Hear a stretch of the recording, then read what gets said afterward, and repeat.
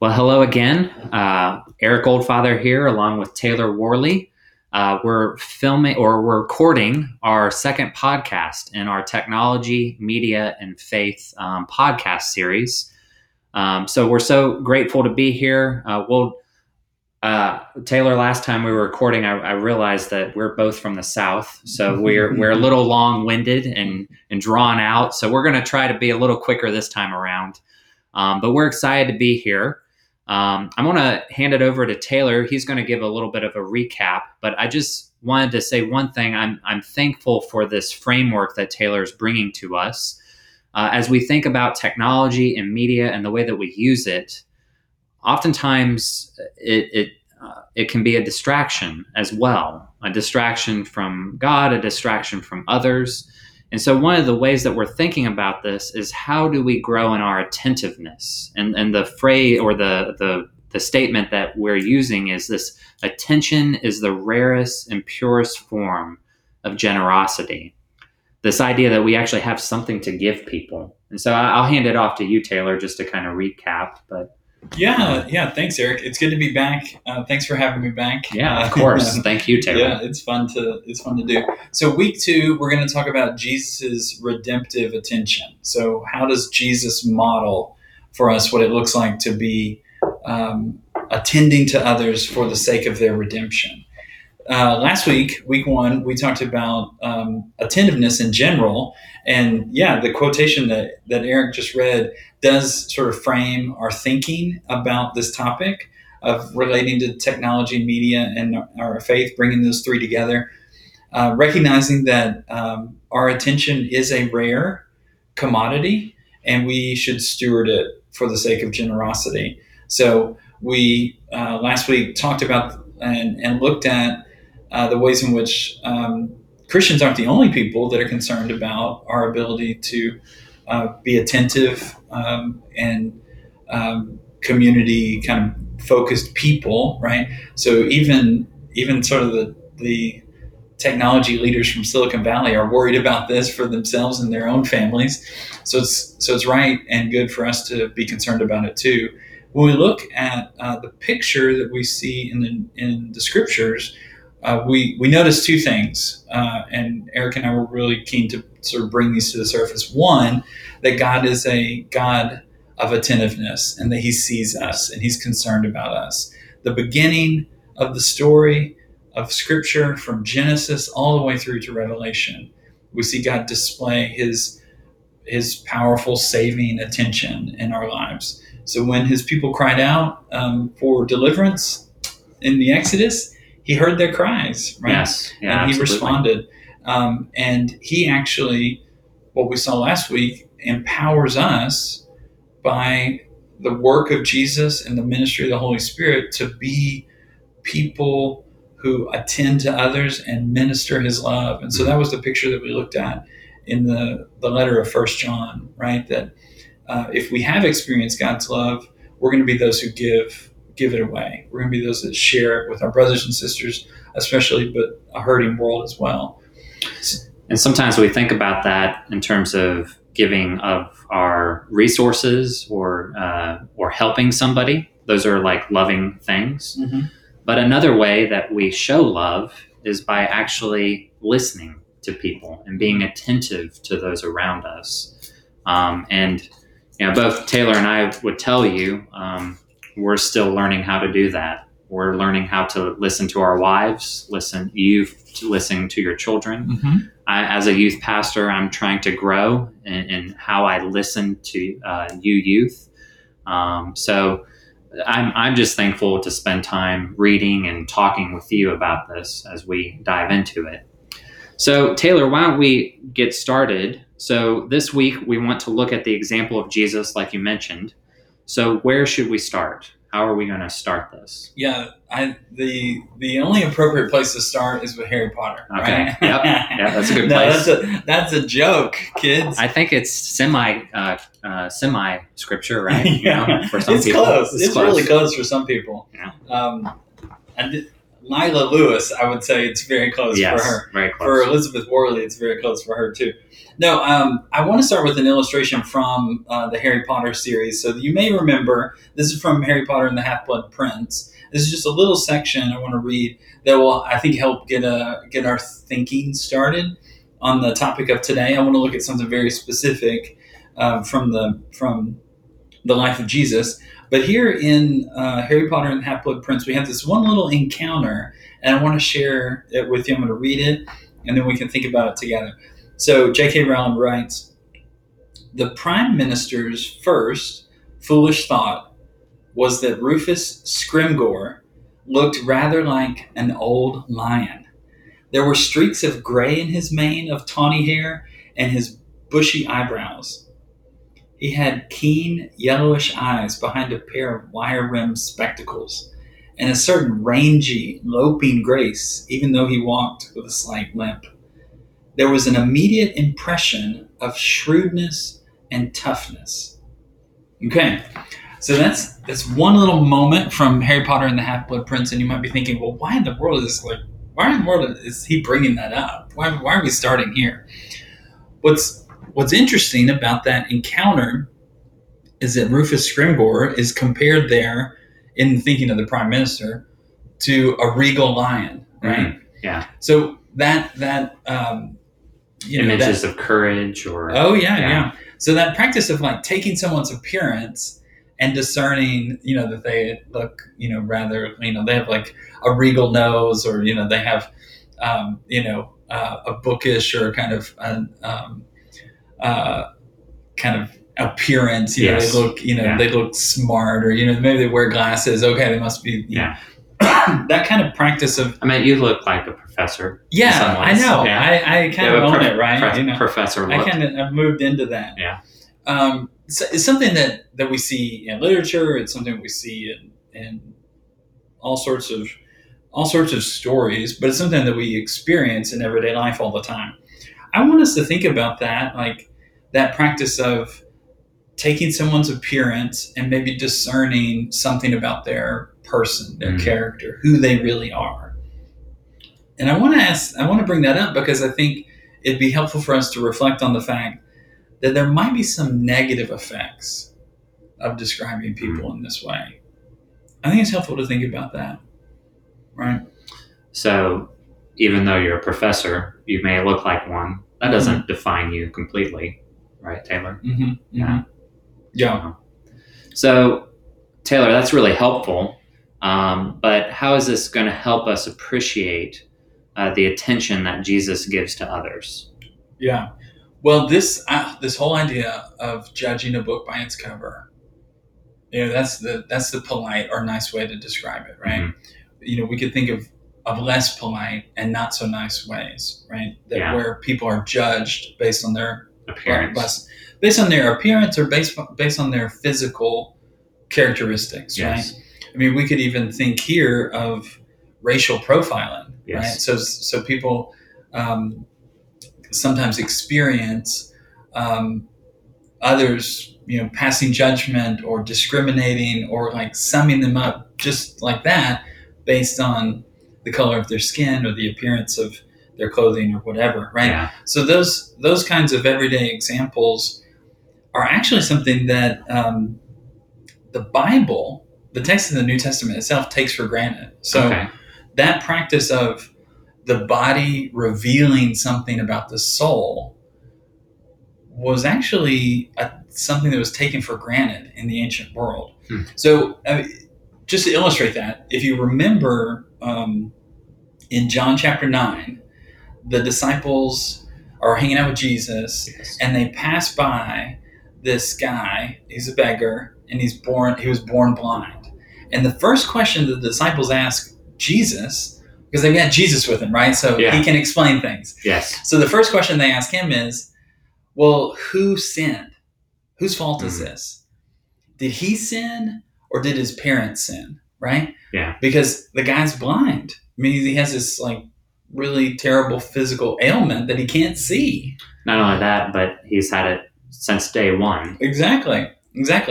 So the disciples immediately think, somebody's to blame. Somebody's at fault. Is it his fault or is it his parents' fault? Mm. And Jesus shocks everybody because he says neither. Mm. Okay? He puts a stop to that and says that kind of, in effect, he's saying that kind of thinking is not helpful. Actually, God's going to use it for his own glory. Now, That's just a quick illustration of a kind of assumption about people that was very common in the time of the New Testament. Yeah. So what I want to focus on, and I think will be helpful for our time, is thinking about the practice in the Greco-Roman world. So in the New Testament world, the practice of what's called physiognomy. Have you heard of that before?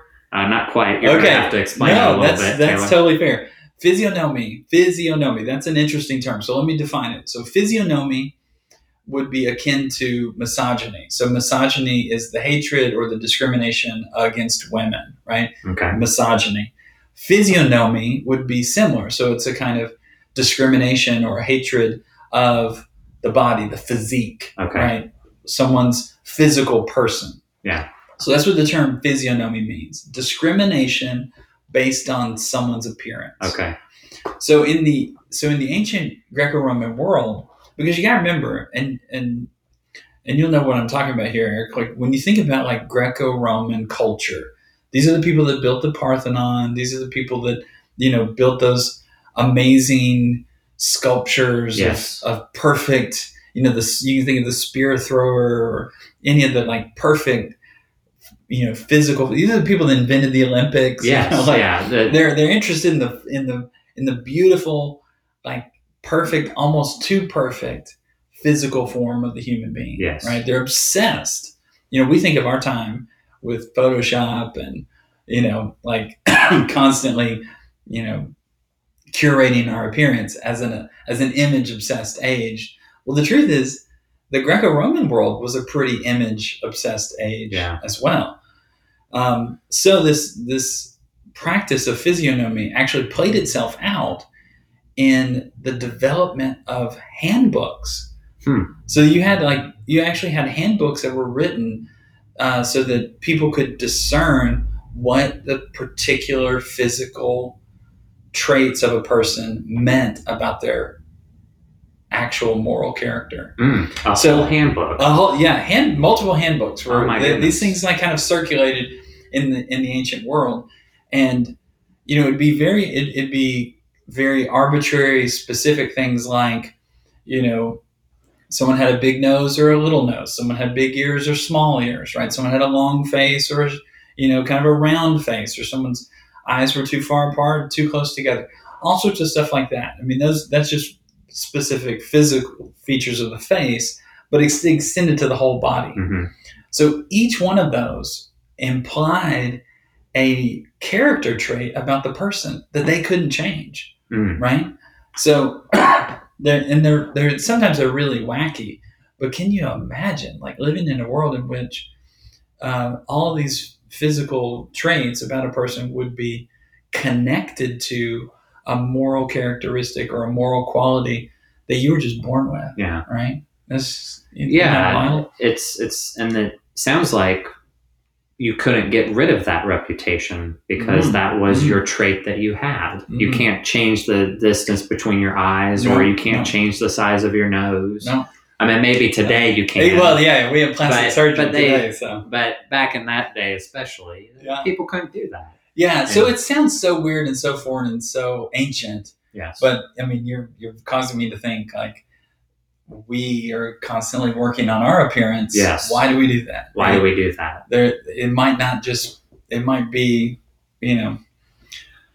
there might be some deeper reasons. We want to look a certain way so that we want to look like somebody else, or there's images that our society has said that are beautiful, and we want to look like that ourselves. Yeah. So how did Jesus respond to this practice? Do you have any specific examples? Eric, I'm so glad you asked. I'm so glad you asked. I do. So we really find this practice of physiognomy bearing on our reading of Luke's gospel and the book of Acts. So we know. So just to recall that that our four gospels often had a specific audience in mind. That when the gospel writer was putting them together, and Luke's gospel, he very much has in mind a Gentile audience, a Greco-Roman audience. So he's telling the story of Jesus, but with that Gentile audience in mind. So when he records, just like Matthew and Mark do, important instances in Jesus's healing ministry, he wants to emphasize parts of it that will get the attention of his readers. So Luke is really concerned to show Jesus as not just someone that cares about people's spiritual problems or people's spiritual issues, but also the physical ailments, the physical problems that they experience. So Luke is really concerned to show that Jesus is concerned about the whole person. Okay, so I'm going to give you two quick examples. One is very well known and one's less known. So let's start with the less known example. So here's example number one. This is Jesus' healing of the bent woman from Luke 13. So I'll read the passage. Luke writes, beginning in verse 10, Luke 13, beginning in verse 10. Now he was teaching in one of the synagogues on the Sabbath, and behold, there was a woman who had had a disabling spirit for 18 years. She was bent over and could not fully straighten herself. When Jesus saw her, he called her over and said to her, "Woman, you are freed from your disability." And he laid his hands on her, and immediately she was made straight, and she glorified God. But the ruler of the synagogue, indignant because Jesus had healed on the Sabbath, said to the people, "There are 6 days in which work ought to be done. Come on those days to be healed, and not on the Sabbath day." Then the Lord answered him, "You hypocrites, does not each of you on the Sabbath untie his ox or his donkey from the manger and lead it away to water it? And ought not this woman, a daughter of Abraham, whom Satan bound for 18 years, be loosed from this bond on the Sabbath day?" And as he said these things, all his adversaries were put to shame, and all the people rejoiced at the glorious things that were done by him.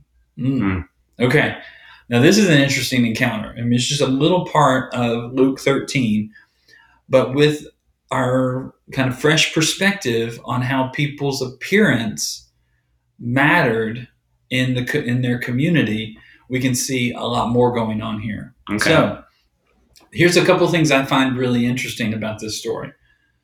Unlike in a lot of other healing encounters, she is not brought to Jesus.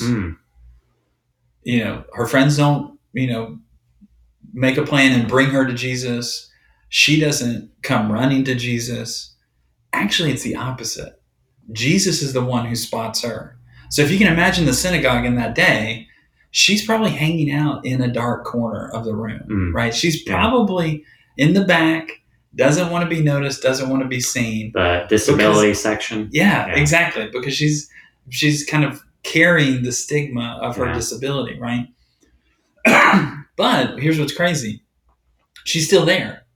It would be so much easier for her to not be there. So Jesus notices her, he sees her, and he recognizes that even in her condition, that her willingness to show up is showing her faith, right? She still wants to be there, and she's almost there in defiance of the shame. Wow. And we're talking about like a condition that she had for 18 years. Yeah. And she's been faithful, we assume, in all that time. So not only does Jesus notice her, but he goes even further, right? Yes. Not only calls her out, and then he touches her. Wow. He puts his hands on her. He heals her, right? And this is a way of Jesus honoring her, acknowledging her, kind of, receiving her, saying like, "You're not invisible to God's love. Like you haven't been missed all this time. Yeah. No, we know." And one of the ways he really emphasizes that is by calling her a daughter of Abraham. Oh man. Yeah. Now we might read that and we might think, "Oh, okay, well then, he's he's in a Jewish context. Of course, he's going to say daughter of Abraham, but not. You got to think about the fact that that notion of who are the rightful heirs of Abraham came up over and over again in Jesus' ministry. Yeah. So when his opponents were pushing back on him, they and they asking, would say that they were the heirs of Abraham. Exactly. That's something they boasted about, right? So if she's done something wrong, or if her family's done something wrong, and that's why she's experiencing this disability, that definitely moves her out of the category of rightful heir of those ancient promises given to Abraham, right? So she's no longer a part of it then, because of this ailment. Yeah. She might be ethnically part of the Jewish people, but because of her ailment, now she doesn't meet the moral threshold. Okay. Right now, she doesn't measure up in terms of her character, right? Okay. Because obviously, if this bad thing has happened to her, she has this disability. She's, everyone would have assumed she's hiding something. She's brought it on herself, right? Yeah. So what does Jesus do? He doesn't blame her. He blames Satan. And he says explicitly, Satan bound her for 18 years. So he's clarifying for everybody in the room, stop punishing this woman. It's not her fault, right? Yeah. Satan has oppressed her in this way, right?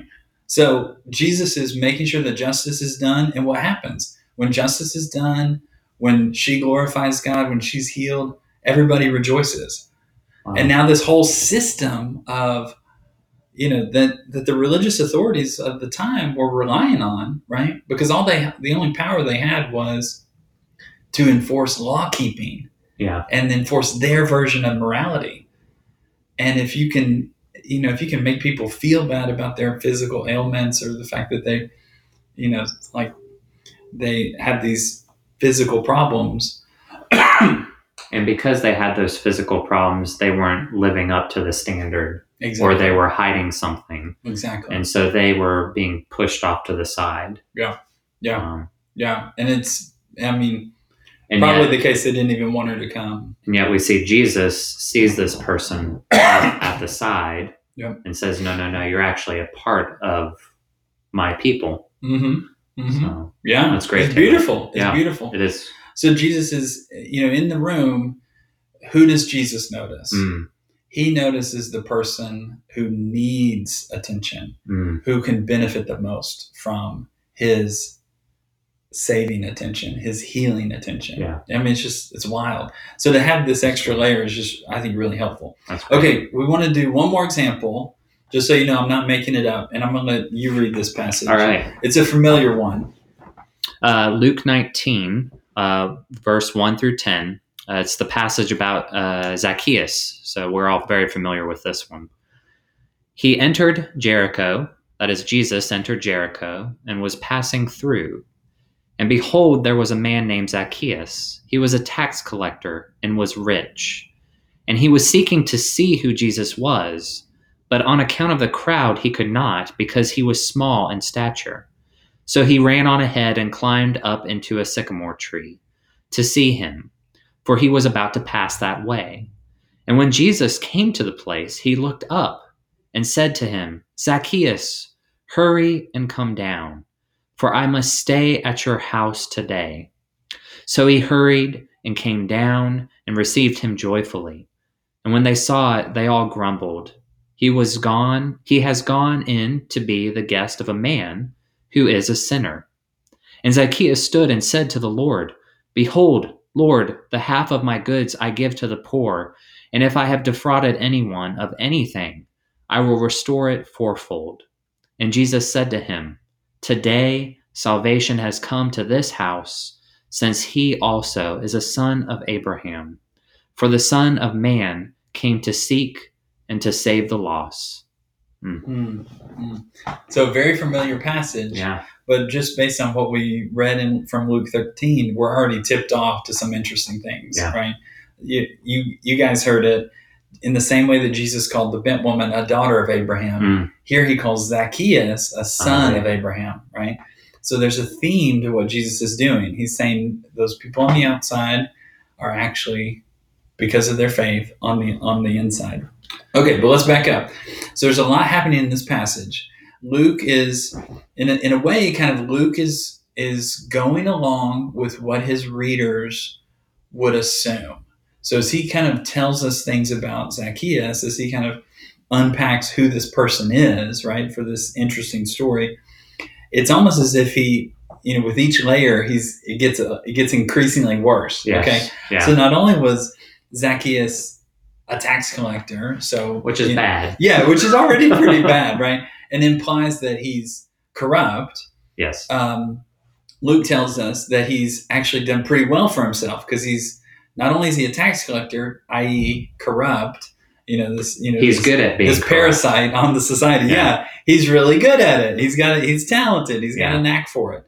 So he's rich. Yes. He's greedy. The rich are not don't have a great reputation in Luke's gospel. We'll table that for now. So Zacchaeus is corrupt. He's rich. He's greedy. But then what else does Luke reveal to us? That he's small in stature, right? So he's experiencing a condition of dwarfism is what's likely. That's how we've always interpreted this story about Zacchaeus. But then we get even more details. Zacchaeus, it was not very it was not very proper or appropriate for a grown man to climb a tree. That's what kids would do. That's what kids would do. That's what right? kids do. So, they climb trees. So anyone who would climb a tree just to see Jesus for whatever reason would be seen as like, oh, that's inappropriate. That's not proper. He would be looked down on, right? Yeah. So what Luke is showing us is like, okay, he has this terrible social standing, right? He's a small man. He's a dwarf, so he's already looked down on by society. And lastly, he's kind of shameless. Like he doesn't care anymore. He's been, he treats people badly. He's been treated badly, and he's just sort of caught up in it, right? So his curiosity about Jesus is probably embarrassing, right? If you think about it, like the people that would have been there while the crowds that Zacchaeus is trying to look over, would be embarrassed by his actions. They would they'd be embarrassed that he was even there, but then his efforts to climb the tree, it's like, oh gosh. So it's really an awkward moment in the text. So as a town, he would have been somebody that they would have been embarrassed by then. Oh yeah. That like this new visitor, this Jesus is coming into town. Like let's hide Zacchaeus. Like, they would totally hide Zacchaeus if they could, right?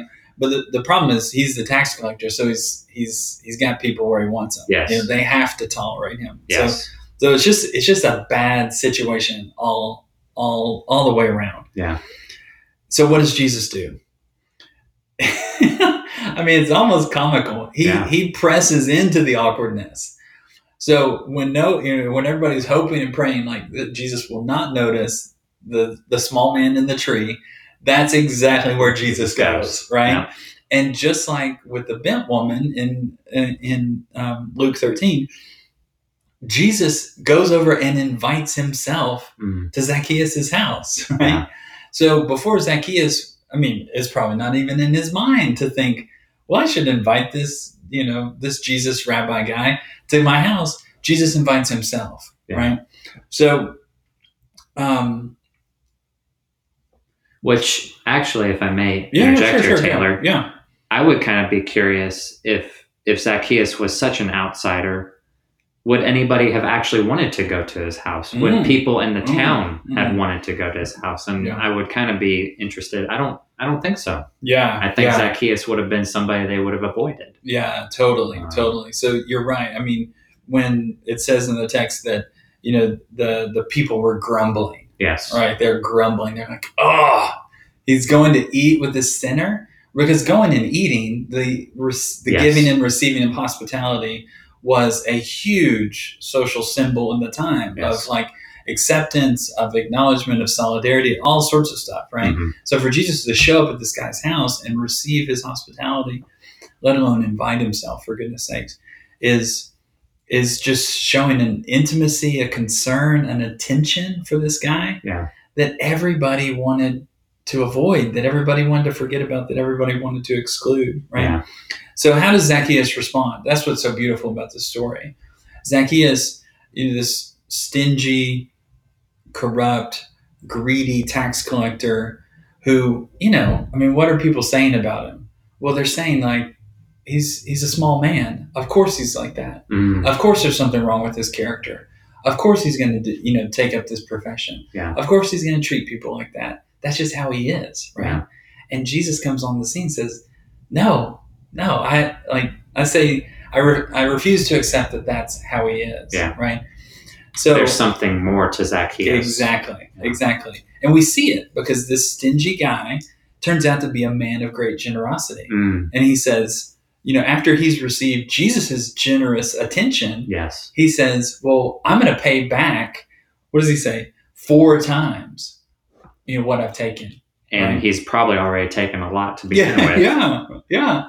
So he's like basically committing himself to a life of philanthropy, of charitable giving, of taking care of people for years at this point, yes. right? I mean, so yeah, it's so dramatic. And then Jesus caps it off by saying, no, you're not on the margins. No, you're not excluded from the family of God. You're a son of Abraham. Mm. So despite your physical disability, you have a place. You have a seat at the table. You're included in the family of God. So, so much to chew on here, right? Yeah. And those are very specific examples. And you guys are thinking, wow, there's some real intricacy and nuance and complexity to the New Testament. That's a good thing. That's why it's worth our time to study it carefully. Yeah. But if we try and zoom out,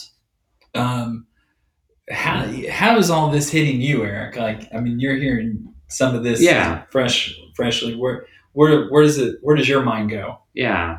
And then I guess a couple things. One, it's just amazing the detail that we find in some of these passages. Mm-hmm. Like you said, Luke is writing to a particular audience. And so there's a level, the details that are making it in, the bent woman and her ailment, Zacchaeus and his stature, those are significant. There's a reason why God actually put them in there. Yeah. It's to give us light to what is going on socially around. It's to amplify the reasons for why Jesus is actually there doing what he's doing. Mm. The other thing that strikes me is Jesus, obviously, but how Jesus, he first sees. Jesus sees people. Mm-hmm. He saw the woman and he saw her disability. For Zacchaeus, he saw Zacchaeus, somebody who that town would have been embarrassed by. The woman who with a disabled spirit, the synagogue would have been embarrassed by. And yet Jesus sees them and receives them. So that just really stands out to me. Yeah, and then just again, you made this connection. I didn't even notice it, but the fact that, and again, just knowing this context a little bit, the fact that Jesus calls the woman a daughter of Abraham, the fact that he calls Zacchaeus a son of Abraham, that is so powerful. That is so powerful. It's basically saying you are a part of God's family when they say that. Yeah. And for Zacchaeus, for this bent woman, they may have gone years thinking that they were not a part of his family. And yet Jesus in this moment is saying, no, actually you are a part of it. I mean, how powerful is that? Yeah. I just had one thought as you were taking us through Luke. There was one story that I love deeply.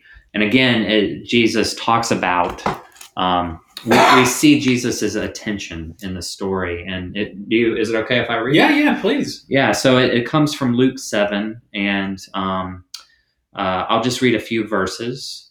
Jesus comes across this widow, and she has just lost her son.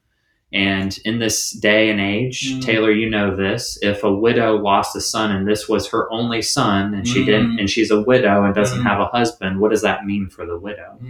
Yeah, that puts her in a very economic and socially Yeah. vulnerable position. Yeah, she's in many ways she's lost everything, not just the love of a son, but she's lost so much security for her life.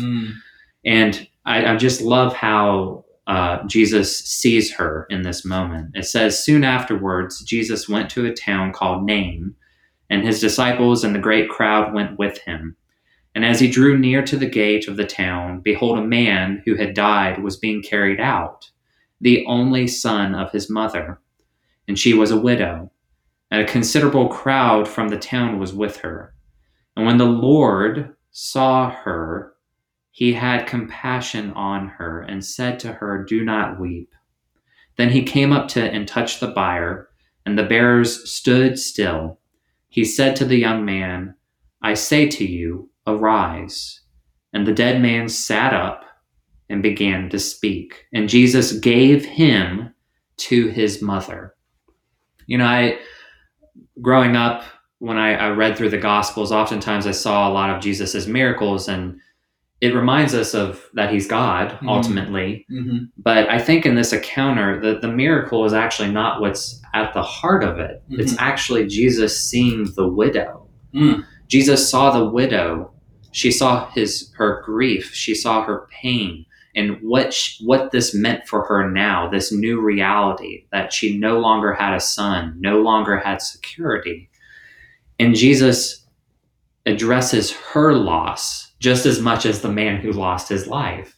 At the end of the passage, it says that Jesus gave the son back to the woman. It's like his gaze was completely on the woman all that time. Even though he healed the man, even though the crowd was around, his attention was upon her the whole time. His actions and how he spoke and how he acted was looking directly at her.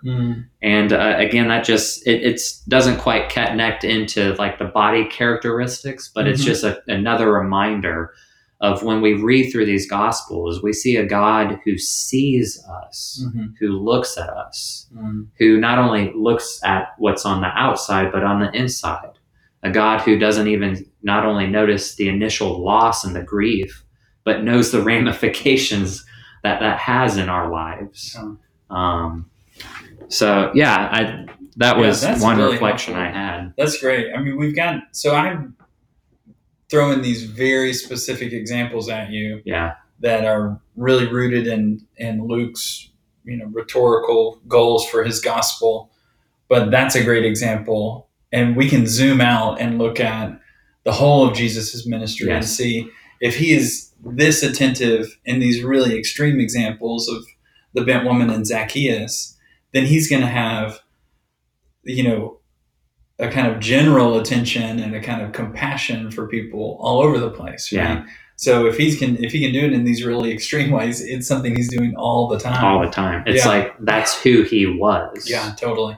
And that's why I love what you just said. And I think that's, if students don't hear anything else on our podcast today, they need to hear this, that Jesus sees them. That Jesus sees and cares deeply about them for who you really are. Yes. Including the things about yourself that you might want to change, the things that you don't like about yourself.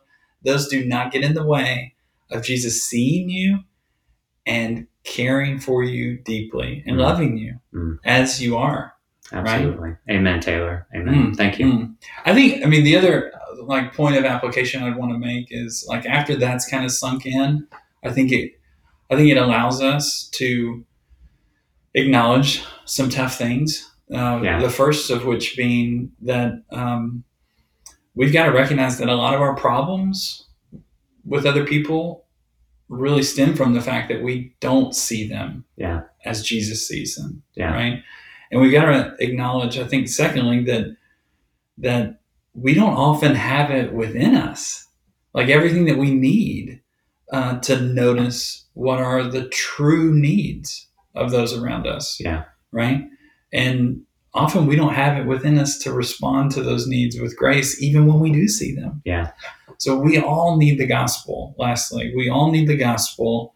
And apart from the gospel of God's grace, we can't know or see how much God delights in us or in the people around us that we would easily dismiss or ignore or put to the side, right? And I think with this kind of appreciation, we can see throughout the New Testament in Jesus' words time and time again how much he cares for the least, the lost, the left out, right? And see that he actually desires for us.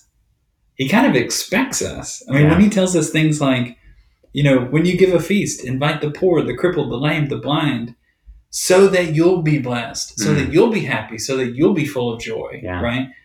He's telling us that for a reason, because he expects us to use our attention on those around us that would benefit from it the most, right?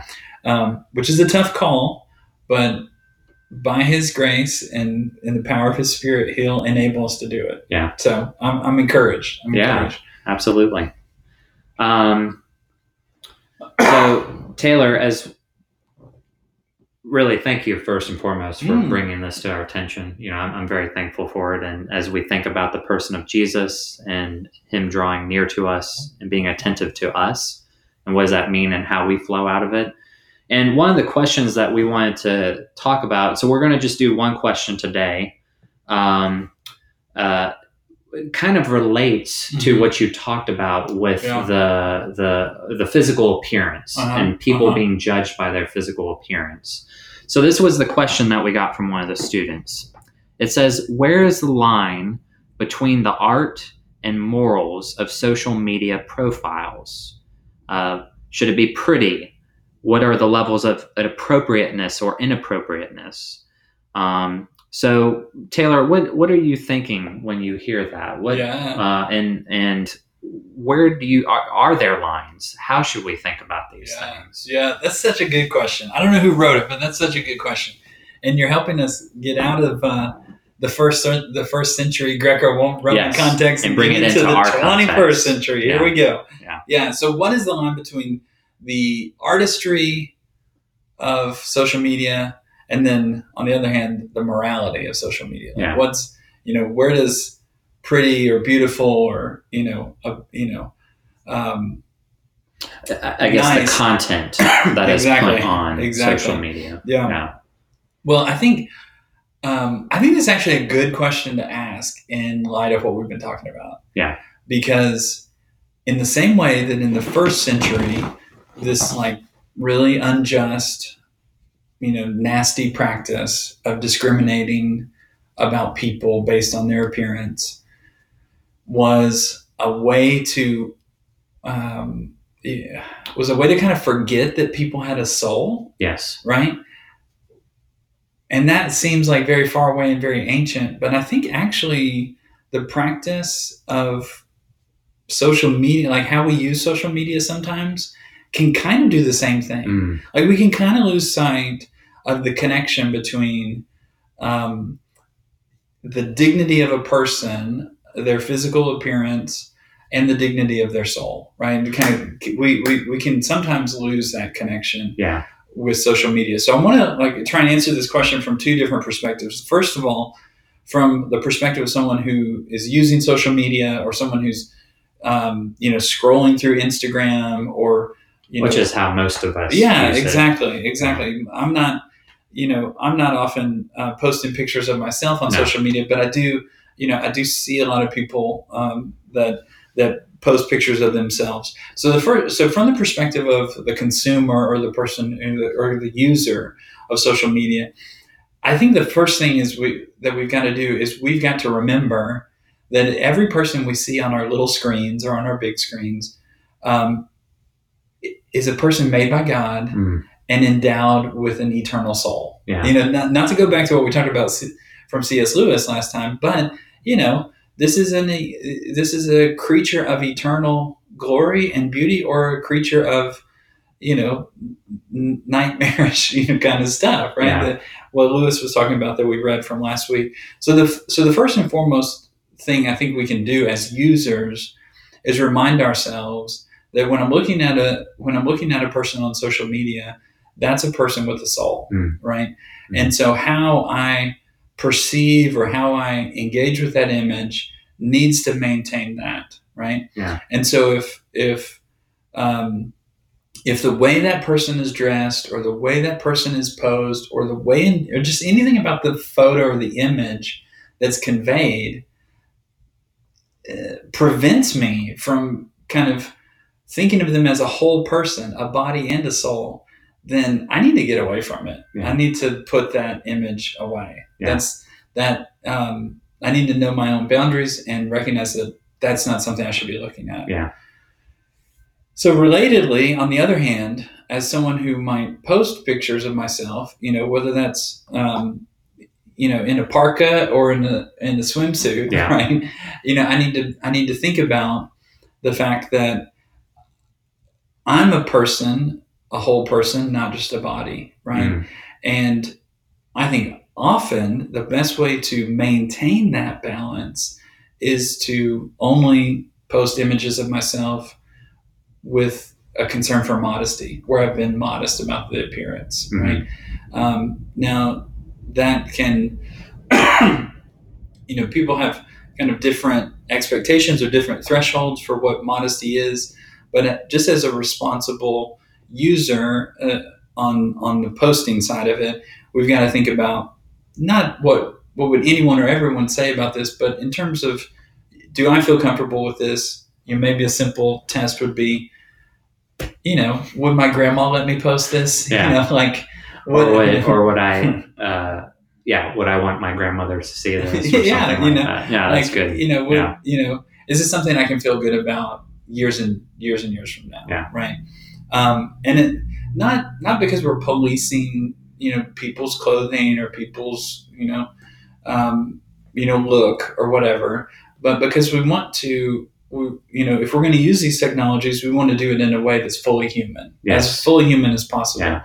And we have to remember, because so much of our image obsessed culture wants to separate the body from the soul, right? And wants us to forget that, that these people that might be attractive or, appealing to the eye are actually people endowed with a soul and made by God, and not just objects of our, of our looking, if I can say it. And not to be consumed just for our soul pleasure either. Exactly. Like there's something deeper that connects us to humans. Totally. And, I think the one of the dangers with technology and social media and just pictures that just come from a distance is it does create a disconnect. Yeah. There's a disconnect. You don't see the person as a whole. You don't actually know their story. You don't know, you don't know some deeper things. You only see about what them. they show you. You only see what they show you. And if we're going first, like you said, Taylor, we have to understand that is a person on the other side of that screen. Yes, they're not in the room with me, but that is a person who's posting this. And so there's an element where we have to make decisions in how we consume images and put social media as we engage with these things. Yeah. And I love your perspective, because one, what it does is it calls us into account to be accountable of how we view others. But then it also is calling us to be mindful of how we put ourselves out there also. And how we should want people to see our whole person and not just one part of us. That's good. That's good. That's a tough question. It is a tough one. And feel free to send us questions that this conversation might have even sparked. Like, what are we not seeing? What are we not speaking to? Yeah. So, and if there's even disagreement or just like, I don't know if you really heard my question, we would love to wrestle with that. And so please send us your thoughts. Definitely. So we're going to end our podcast here today in terms of our content. So our plan is our next podcast is going to be more questions that you guys brought to us, and we're going to address those questions. Some of you brought up concerns, and so we're going to try to form those concerns into some things that we can talk about in an organized way. Also, we want to invite you, if you have more questions as you've been listening, please email me. You guys, I believe most of you have my email, or you can reach out to Mr. Taylor Worley, and we would love to hear your questions or your concerns as this podcast has been going on. So lastly, I want to leave a challenge for you guys this week. We've been trying to leave some challenges. So two things in light of our conversation, in light of the things that we've been talking about, is one, every time, it doesn't have to be in the morning, but at least once during the day, whether or not it's going to sleep in the morning, in the middle of the day, ask God to help you see others as he sees them. Again, like Mr. Taylor Worley said, we aren't actually able to see people the way that God does, fully, the way that even Jesus is. But we're called to follow Jesus in these things. And so part of what we're doing and wanting to cultivate is that God would call us to see others as he sees them. And then lastly, this is a little bit more intentional. Create an intentional effort to check in with a family member or a friend or even a fellow student in the youth group and see how they're doing, especially in light of the time that we're in right now, Taylor, where we're all kind of separated from one another. This would be an intentional way of checking in with each other, of kind of practicing this intentionality, this of attention, of being reminded that we're not the center of the world, that there are other people who are made in God's image, made in his glory. And so we want to share our attention with them, just as God has shared his with us. So those are our two challenges: praying that God would help us see others as he sees them, and taking some time this week to check in with someone around you, whether or not it's that family member who you've been in the house with for the last 3 weeks now, or whether or not it's a friend who you haven't heard from in a little while.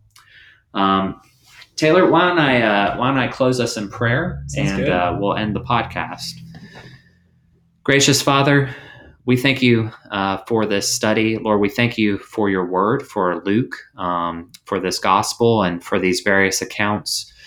Lord, we're thankful that when you see us, when you see all of us, our brokenness, our physical brokenness, our emotional and our mental brokenness, our spiritual brokenness, that you see us and that you know us and that you love us. And so, Lord, I pray that as we think about the way that we use social media, as we think about technology, as we think about these things more deeply, we would be reminded that you see us and that you're teaching us to see others the way that you see us and the way that you see others. And Lord, I pray for these students this week. I know that some of them are tired, some of them are bored, some of them are just worn down by what they're seeing in the world around them. Lord, I pray that your spirit of peace would be with them this week. And we pray this in the name of Jesus Christ our Lord. Amen. Amen. Have a great week. Have a great one.